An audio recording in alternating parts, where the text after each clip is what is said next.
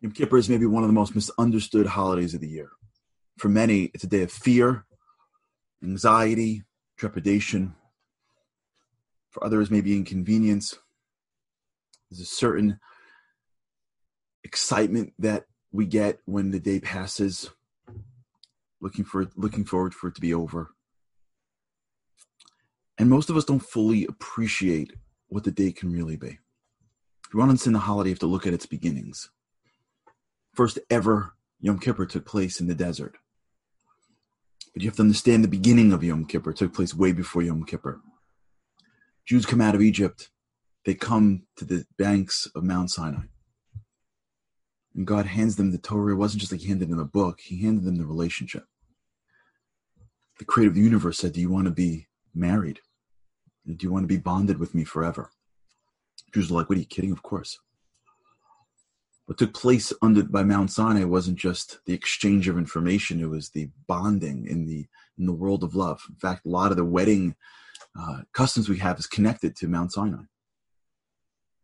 But after Moses went up for 40 days, the Jews served idols, the great Chet HaEgel, the golden calf. And it was so devastating that the Talmud reacts to it like the way it would say, as if, God forbid, a bride commits adultery under her own chuppah. Like, can you imagine the level of devastation to God when the Jews were serving an idol at the banks of Mount Sinai just 40 days later. And as a result, the Jewish people and God were separated. And the Jews were unsure what would happen. The beginning of Elul, about a month ago, God calls Moses back up. And he comes down 40 days later on Yom Kippur. But for a second, be a Jew in the desert. Imagine what it must be like. You didn't know what was going on up there. You didn't get communication. You weren't watching it on Zoom. Moses was up. Would we be rejected? Would we be accepted?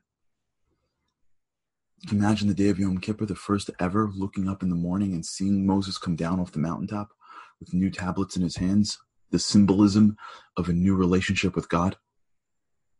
You can imagine the warmth of their hearts when they felt that, the excitement to be connected to the creator of the universe. Can you imagine? Kippur starts off in a period of connection. Yom Kippur in Hebrew, connection is devekut. That means bonding. The secret to Yom Kippur is it's really a day of connection. It's not really a day of scary judgment. It's a day where we are connected and bonded to God. A day of love, not fear. So why does it feel like it's filled with I'm sorry's and I can't eat? It's because what's happening is God's spiritual. We're physical. When we do things throughout the year that are actions that are because we don't really believe he's here, or he's there, or we did that, or we don't, all the things that we do that are quote unquote sins, these are really blocks between us and God. It closes him off from experiencing him in the deepest way. The goal of Yom Kippur is to get to a level where we're bonded with him again. So what we do is we remove the blocks. We stop eating and drinking, wearing shoes which symbolize comfort, cosmetics which symbolize being more than we really are, relations which symbolizes the desires of this world. We get rid of these 5 categories, if you will, of the physical world, because we ascend past our physical self.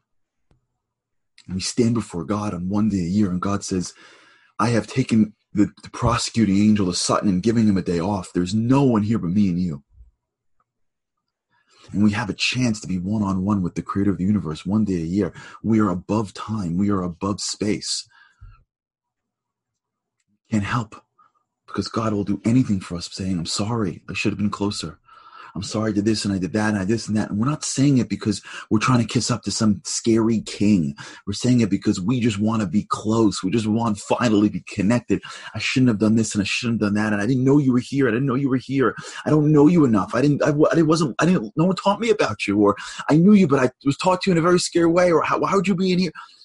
We have an opportunity throughout the day, just the way 2 people, when they see each other after a long time, and they just want everything to be one. They don't want any blocks, no blocks physically, emotionally, mentally, spiritually. You have a chance one day a year to be spiritual, to remove all that stuff.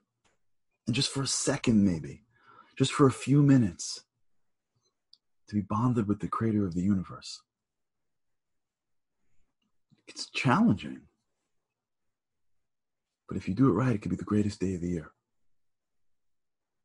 Yom Kippur is a day of our hearts and our desire to cleave to the infinite, and our ability once a year to really be bonded to our Father in heaven.